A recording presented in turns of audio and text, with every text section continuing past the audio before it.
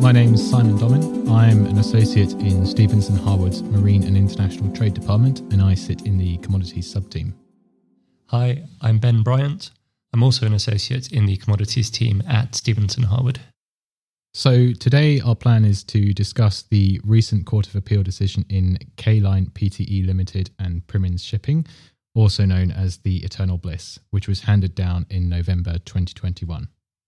In summary, the Court of Appeal confirmed that a standard demurrage clause in a charter party liquidates all losses flowing from a charterer's failure to load or discharge within the lay time. Accordingly, in order for a ship owner to recover damages above and in addition to demurrage, they will have to prove a separate breach of contract to a charterer's failure to load or discharge within the contractual lay time. While the issue arose in the context of a charter party, the Court of Appeal's decision also raises important considerations for sellers and buyers in the commodities sector, particularly when it comes to the drafting of sales contracts, which we'll discuss shortly. We'd like to focus on two issues in particular.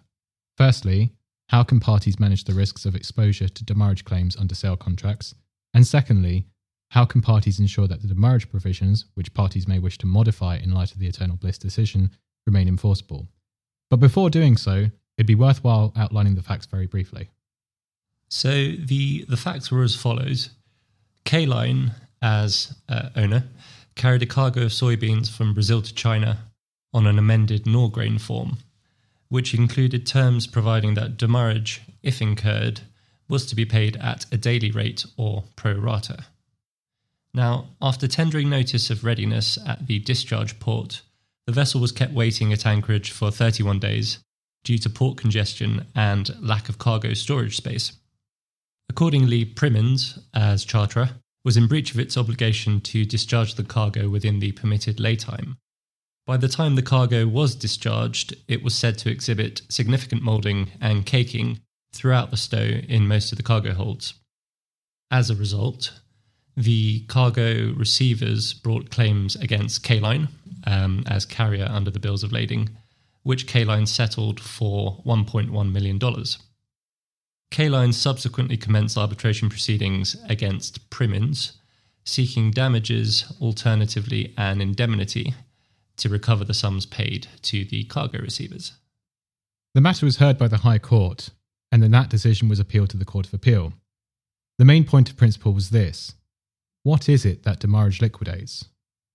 The High Court determined that K-Line's claim for, as it put it, a different kind of loss, and that K-Line was entitled to recover the additional losses paid to the cargo receivers, in addition to demurrage.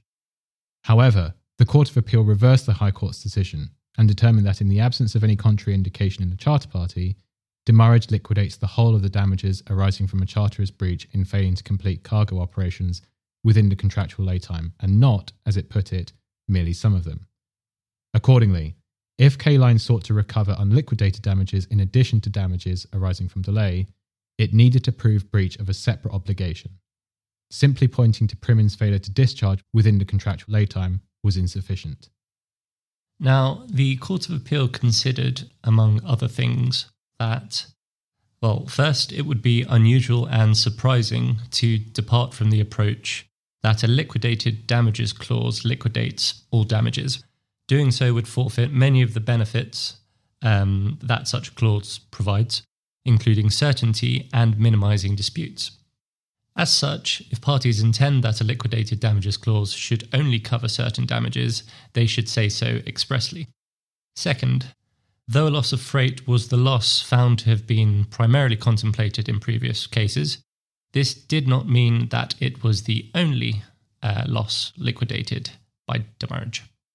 The decision is an important one insofar as it clarifies an area of law that, until the Court of Appeal's judgment, had remained uncertain. But the decision will also have an impact on participants in the commodities sector, which we'd like to outline. The first area of focus is the relationship between the sale contract and the charter party. Sale contracts frequently incorporate terms as to demurrage, but there's often a question whether the demurrage operates by way of an indemnity or gives rise to an independent obligation. If demurrage operates as an indemnity, an FOB seller or CIF buyer will have no obligation to indemnify its contractual counterparty, who would be the charterer under the relevant voyage charter party, if that party is not liable to pay demurrage under the voyage charter party. If demurrage under the sale contract is a separate obligation, then demurrage can accrue irrespective of the position under the voyage charter party. Now, whether a demurrage provision in a sale contract is an indemnity or a separate obligation is a matter of contractual construction. Courts will look to factors such as the following.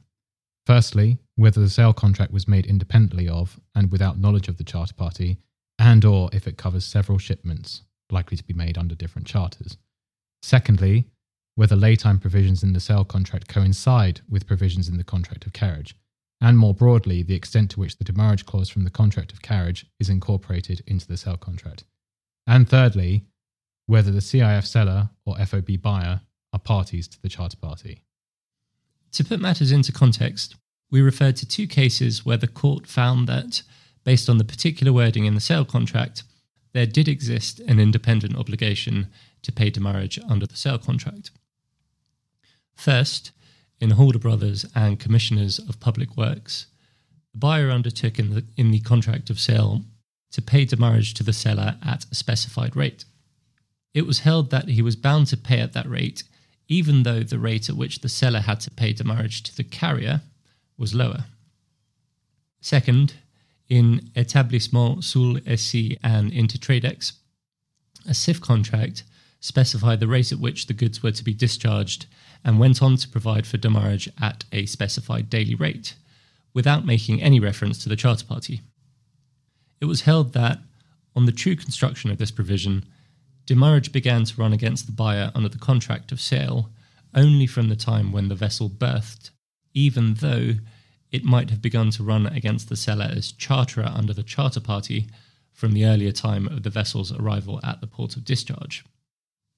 You can see that in the first example, so in Halder Brothers, the independent obligation under the sale contract was less advantageous to the buyer than an obligation to indemnify the seller under the charter party, whereas in the second example, namely Établissement Sul SC, the buyer's independent obligation was more advantageous to it than an obligation to indemnify the seller under the charter party.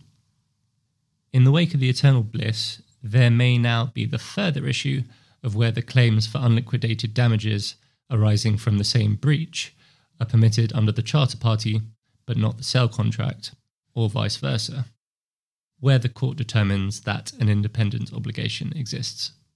So parties should therefore consider carefully demurrage terms in their sale contracts. There may be advantages to a separate demurrage regime in the sale contract, so that, firstly, demurrage is less onerous than it would otherwise be under the terms of the charter party, and secondly, the parties to the sale contract know precisely where they stand, rather than facing the uncertainty of providing an indemnity for disputes to which they are not party. On the other hand, CIF sellers and FOB buyers, who will be procuring the contract of carriage, should try to ensure that, where possible, any terms as to demurrage in the sale contract are on back-to-back terms with corresponding provisions in the related voyage charter party, and this is to avoid unrecoverable exposure, as we've discussed, due to demurrage rates, periods of lay time, or scope of damages. The second area of focus we'd like to consider is the issue of penalties. It is likely, in the light of the Court of Appeal's decision, that parties will try to adjust demurrage rates to ensure that they are sufficient to cover all losses that may arise from a charterer's failure to load or discharge within the agreed lay time. However, parties should remain alert that such liquidated damages must remain a genuine pre-estimate of losses.